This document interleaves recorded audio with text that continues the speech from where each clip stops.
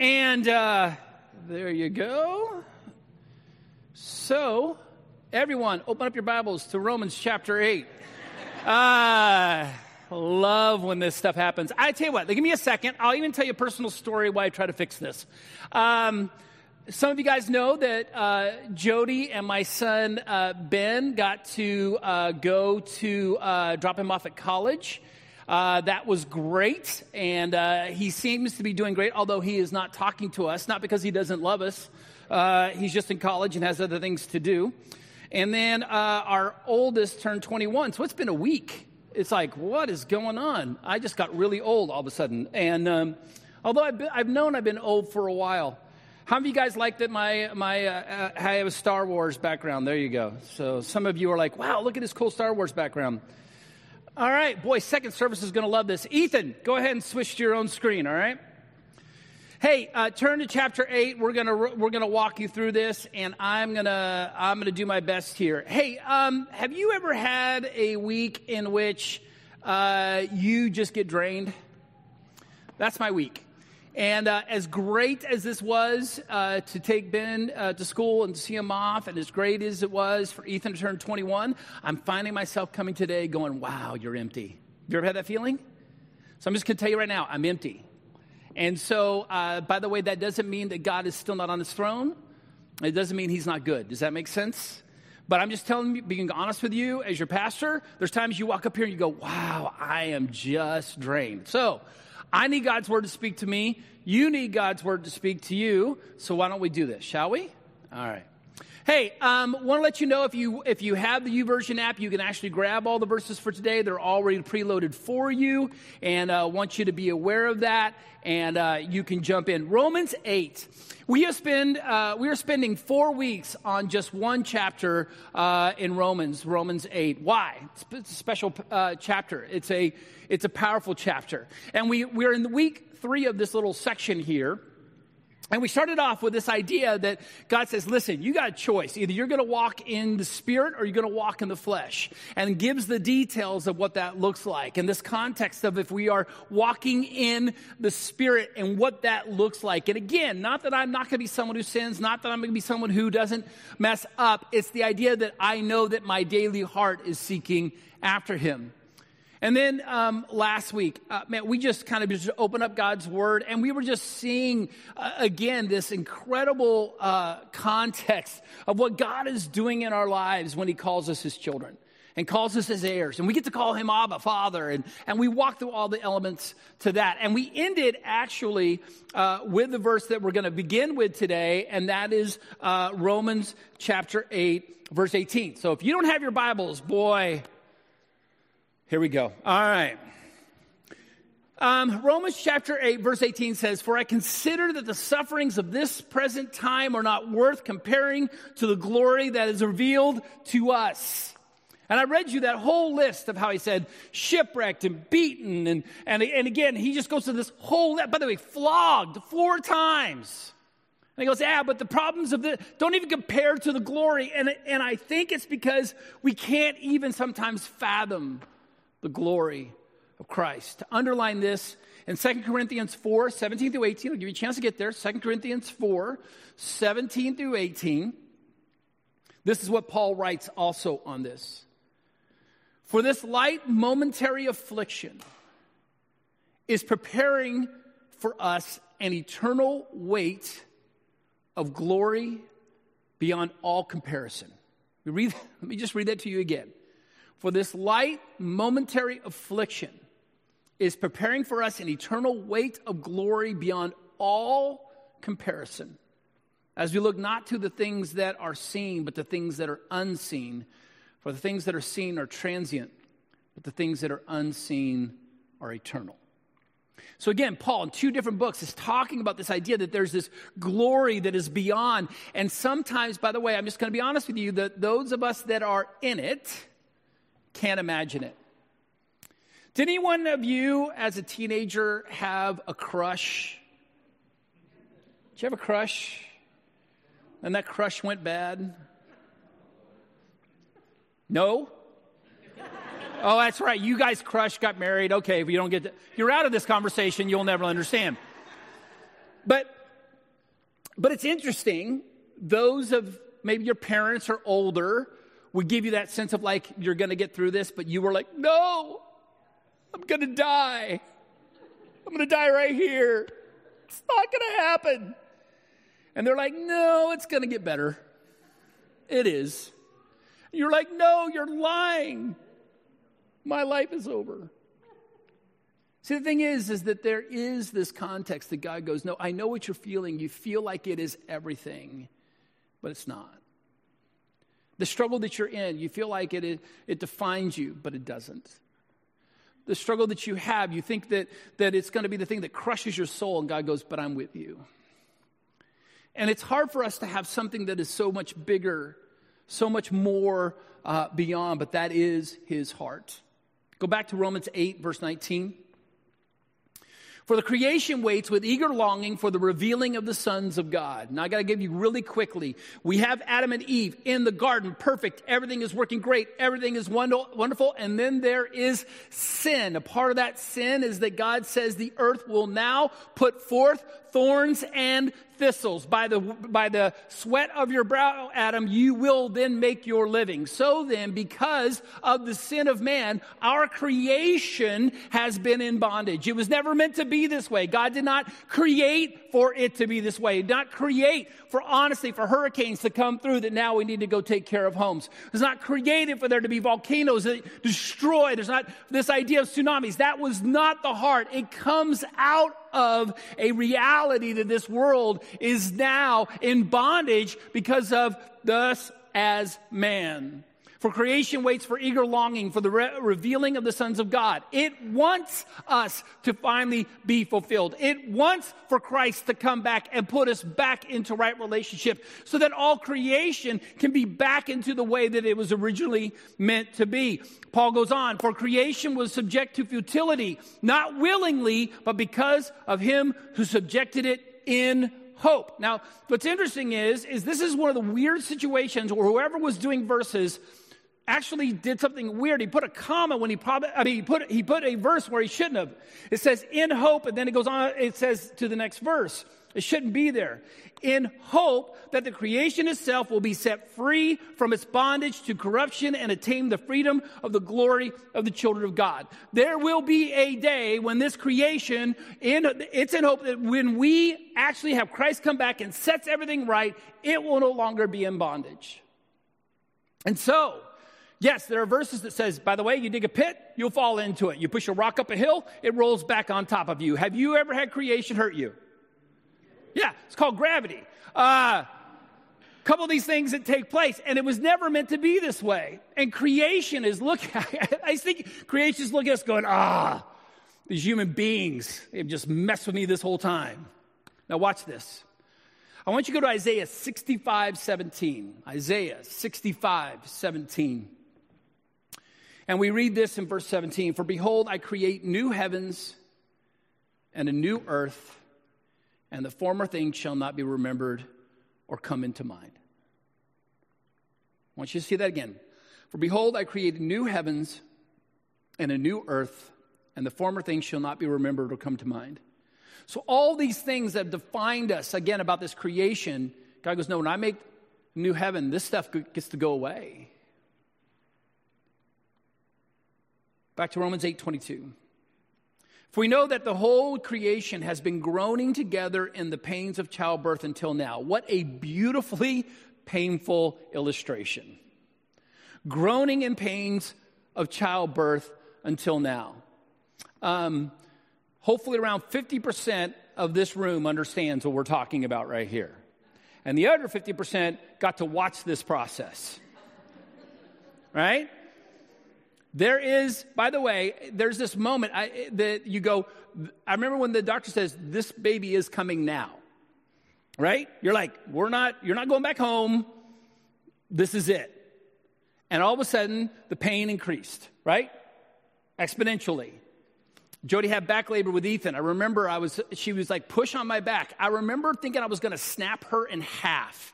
I could not push on her back hard enough. She had back labor, and I was just pushing like crazy. She goes, push harder. I'm like, I'm going to kill you. But whatever I was pushing felt better than the pain she was having, right? And again, this labor, this idea of the pains that come, it says, look, for all creation has been groaning together in pains of childbirth until now. It's like, look, we want this to be over. We want this to be done. We are tired of this, that we have been in this place that we've never should have been in the first place. But this illustration of childbirth, this idea is that it grows, it's going to be more, and it's going to get more intense. Verse 23. And not only the creation, but we ourselves, who have the first fruits of the Spirit, groan inwardly as we wait. Now, for those of you that have your scripture, I'm going to get to the second part of that in a minute. I'm only going to go up to the word wait for right now. And not only the creation, but we ourselves. So here's what's interesting.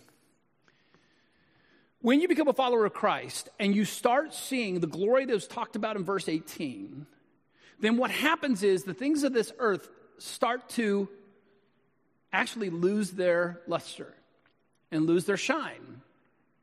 And you start to realize, I'm a foreigner here. This is not my home. This doesn't fulfill me. This doesn't give me what I'm looking for.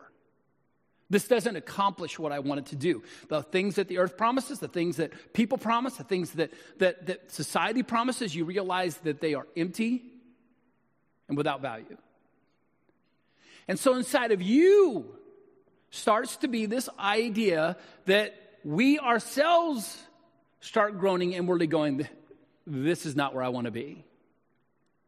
I want to go home. I want that glory. Because, again, we start to see this for the facade that it is. How many of you guys been to Universal Studios? You guys ever been there? I want to tell you the story about my uncle. My uncle is from West Texas, and I'm going to tell you this. He'll never hear this message. It's fine. Living in West Texas, he thought that what happened on the TV was reality TV back in the 70s. And in the 80s. So when you were watching Dallas, there really was a J.R. Ewing. Does that make sense?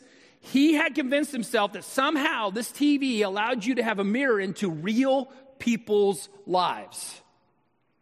Fully convinced. We did not know this. We took him to Universal Studios.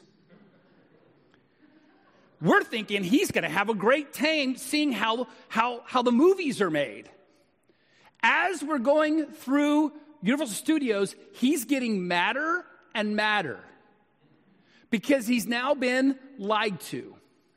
He now realizes that this house that he thought was real was a facade. Do you understand what I'm saying? He is, I'm not kidding, gutturally angry. He went home and threw his TV away. This is no joke. Because in his mind, now all of that is a lie, right?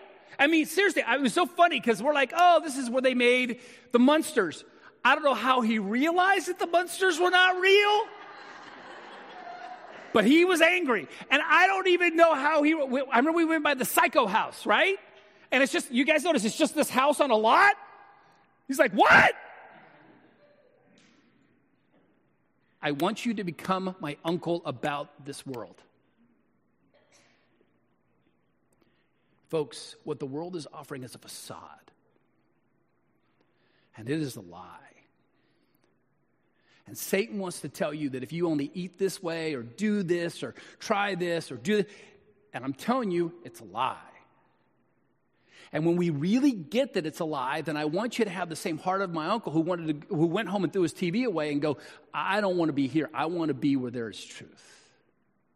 Are you hearing me on that? And not only creation, but we ourselves have put the first fruits of the Spirit, grown inwardly as we wait. I'm going to have us jump now to 2 Corinthians 5, 2 through 7. For in this tent we groan. This is my tent. Okay? In this tent, we groan, longing to put on our heavenly dwelling. Here's the thing. I'm going to tell you that many of you have thought very often about putting on your heavenly dwelling, and my question is, why not? And the answer is because we keep trying to figure out we can do something with this one that's going to make us happy.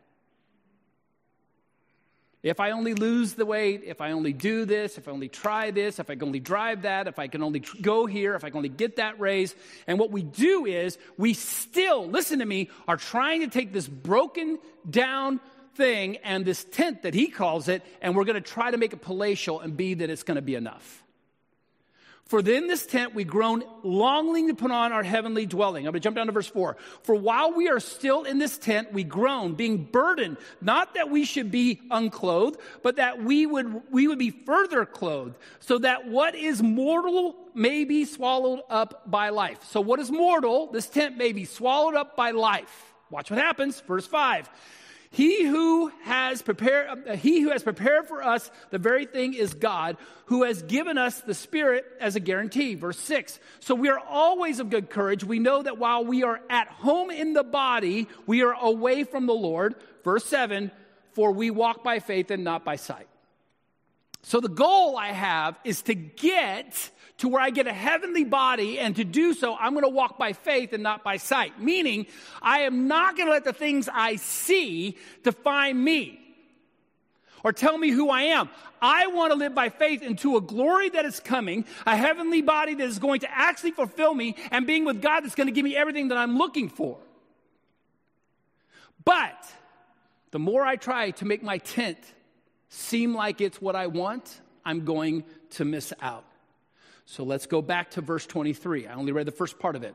And not only creation, but we ourselves have this first fruits of the Spirit grown inwardly as we wait eagerly for adoption as son, the redemption of our bodies. Now I want you to see this. Many of you have been around people who've adopted children. Most of the time, those children are babies. Rarely, though, does it happen, but it does, when you have a child who is old enough to know that there could be a family that could come and choose them. That a mother and father could walk into an orphanage or into a foster care and say, "You're mine." And I can't imagine the heartache of someone who waits day after day for someone to come in and say, "I choose you." But that is the imagery that is used here. We wait eagerly for adoption as sons. Now listen, we've all been chosen, but what he's talking about here in this adoption as sons is that I fully get to have everything as heir, which we talked about last week, and co-heir with Christ. He's promised us all that we're heirs and co-heirs with Christ.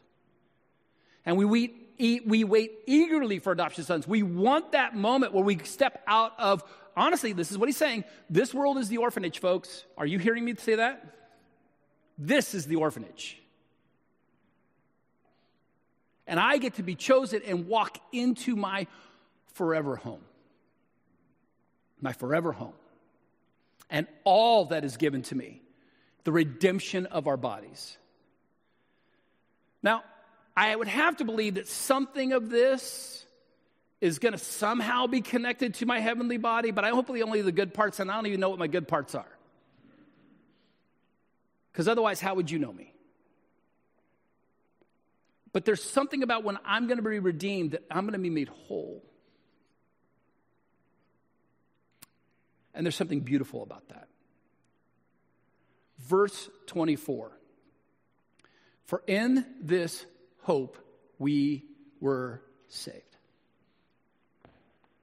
For in this hope we were saved. Now, again, my hope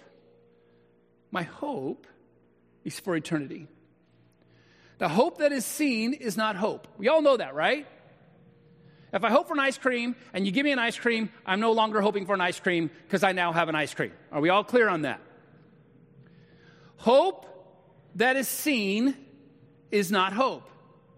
For who hopes for what he sees? So I am wanting, desiring this glory that I'm going to have to deal with all of this struggle with now. But I hope is that when I get there, I will leave the orphanage. I will walk into the place, be adopted, and get everything that God offers. And in that moment, I am hoping for that day. I am hoping for that day. I am going to live in this orphanage. I'm going to be nice to you. I'm going to play nice, hopefully. I'm going to share the soccer ball, whatever I got to do. But my hope is not here. My hope is for the home that is waiting for me. That is where my hope comes from. And because of that hope, because I believe that he has told me that he is preparing a place for me, but I believe that he has a place where I will be called his child, I then live by faith in wanting to have that home. So, verse 25. But if we hope for what we do not see, we wait for it with patience. But if we hope for what we do not see, we wait for it with patience. Folks, I'm not a patient person. Not. So how do we sit in this place that says, you know what? If he says it, it's good enough. If he says that he's coming back for me, he's coming back. If he says that I will be fulfilled, I will be fulfilled. And if he tells me this is the orphanage, folks, trust me, it's the orphanage. As much as you want to take the tent and dress it up and do all these other things, you need to understand this is not your home. As a matter of fact, this could be the very thing that keeps you from your home. Because if you put all your hope here, you put all your trust here, you put it on the title and everything else, you'll miss it and you'll lose it. Romans 2:7 says this: to those who by patience in well-doing seek for glory and honor and immortality, he will give eternal life. I'll read this to you again. To those who by patience in well-doing seek for glory and honor and immortality, he will give eternal life. Meaning that what I do is I don't put my eyes down on this earth. I am putting my eyes to glory. I am putting my eyes to immortality. I am putting my eyes, by the way, to well-doing while here. Then eternal life is waiting for me. The eternal life is waiting for me.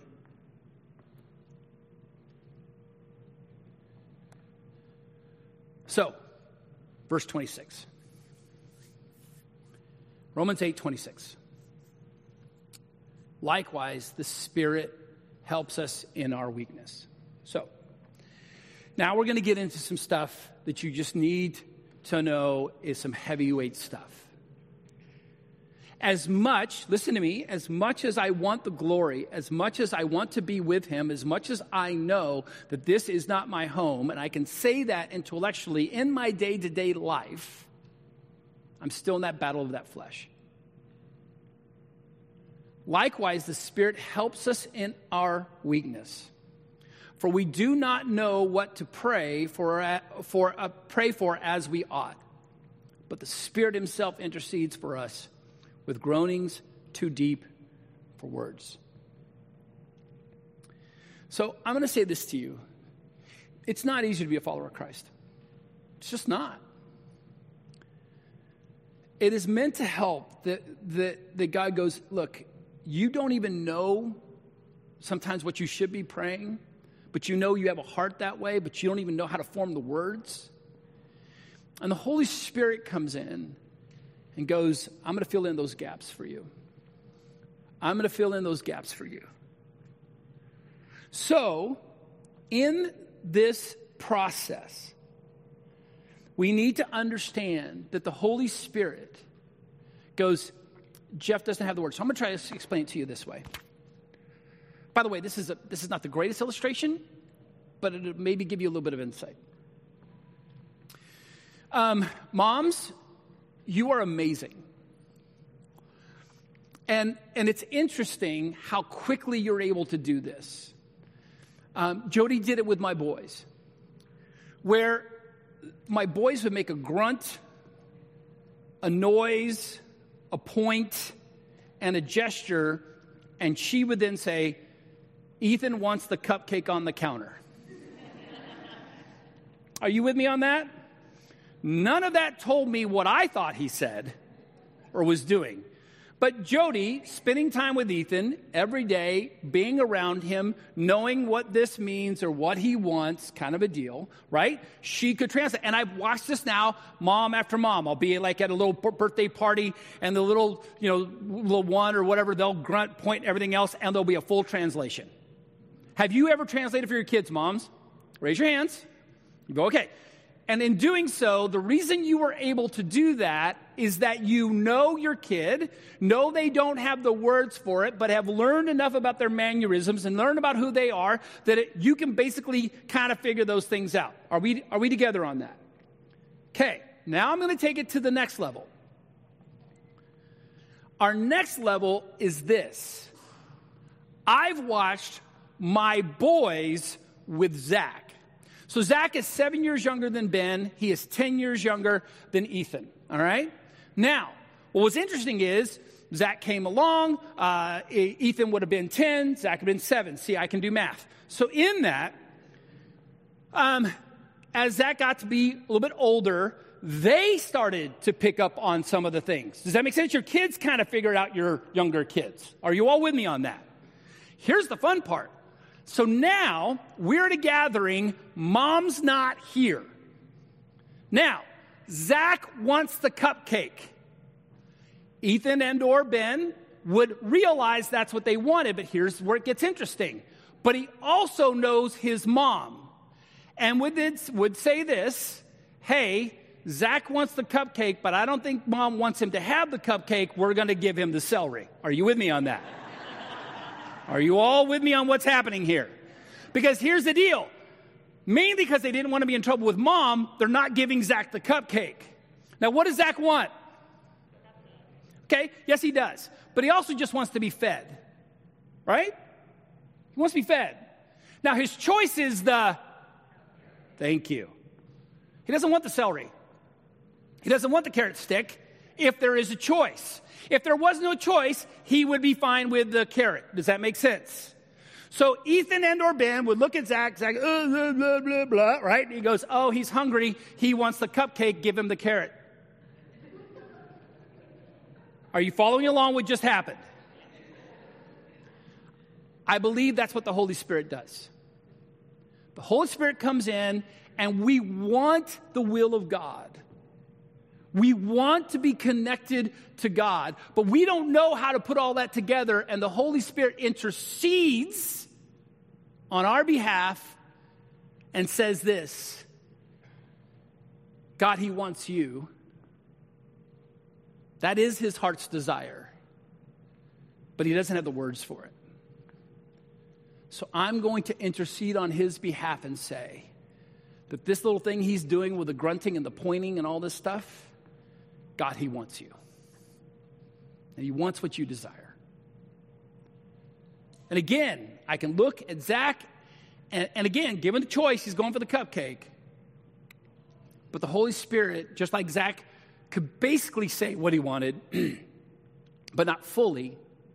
The Holy Spirit responds on our behalf. The weakness of us believers in prayer is that we do not have adequate grasp of what God's will is when we pray. Because our finiteness and fallibility, we cannot perceive fully what God would desire. But I love that my heart wants what God wants. Do you hear what I'm saying? I love that my heart can want what God wants. Verse 27. And he who searches the hearts knows that it is the mind, knows what is the mind of the Spirit, because the Spirit intercedes for the saints according to the will of God. And the Spirit is trying to push us back towards the will of God.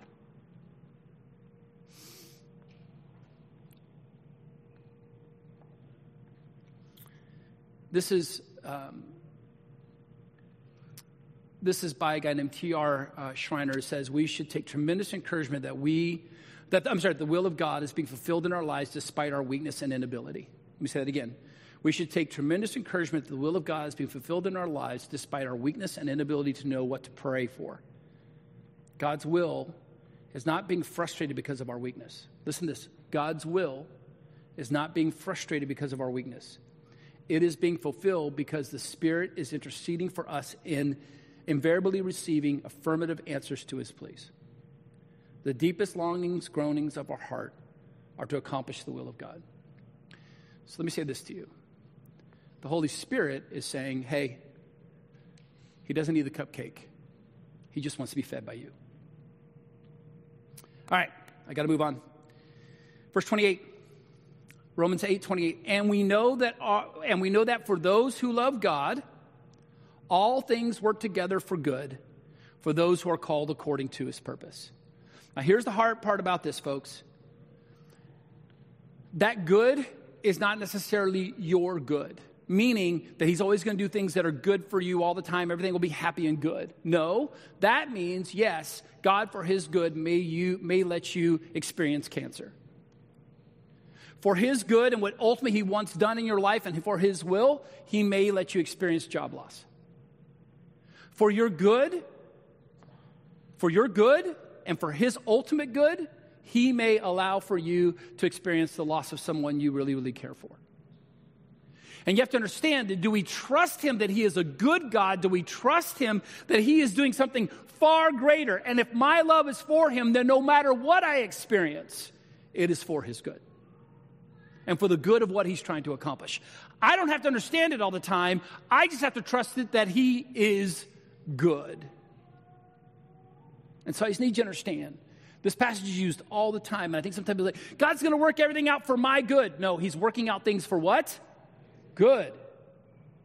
And it could be a blessing to you, but it could be a struggle. By the way, go back to verse 18, or a struggle or a suffering that you're going through because of the glory that you're going to get. For those who are called according to, by the way, look at the last two words, his what? Purpose. Not yours, his. Verse 29, for those whom he foreknew, he also predestined to be conformed to the image of his Son, in order that we might be the firstborn among many brothers. Now, I have 30 seconds to take on a gigantic theological issue. Let me say this to you.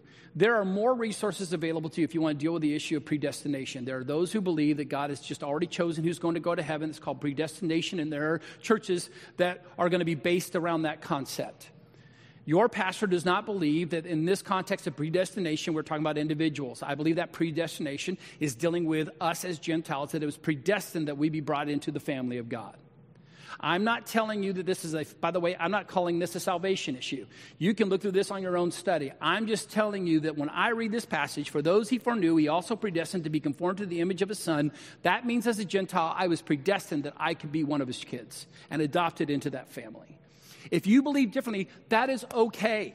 Walk through that, study with that, wrestle with that. And I'm not trying to sit here and say, oh, this is what you have to believe. I'm just telling you, as I read Scripture, I'm telling you, when I look at predestination, I believe that Jesus was talking about a family that was the Israelites, and it was predestined that us as Gentiles get to be brought into that. I'm giving you a very simple answer to a very complicated issue. I understand that. For our purposes today, just understand that in this context, that I'm saying that we got to be accepted and adopted as sons and daughters.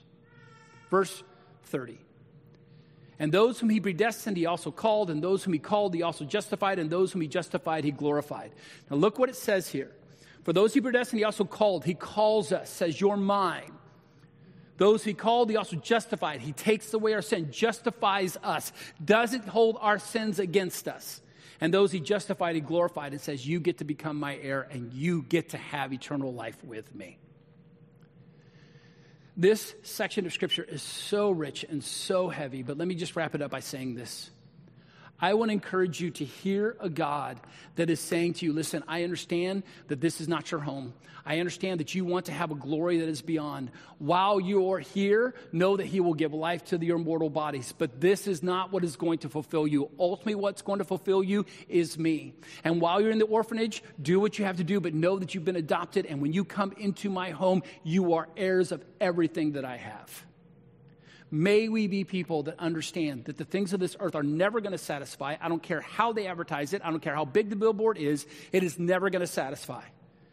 And may we understand that the only thing that's ultimately going to satisfy is him and the Holy Spirit who comes into our lives and speaks to us. And then when we don't know what to say, when we don't have words to say, God, I want your will, I want your direction, the Holy Spirit goes, I got this. Jeff wants to be within your will, Heavenly Father. And he hears us. And he hears us. And in doing so, says, I want you to have life. Life. And by the way, I'll justify you and glorify you. And by the way, he is preparing a place for you. And I'm going to walk into that. He's going to go, welcome home, son. I made this for you. I made this for you. You're out of the orphanage. You're mine. You're mine. All of this is yours. Come in and finally be fulfilled.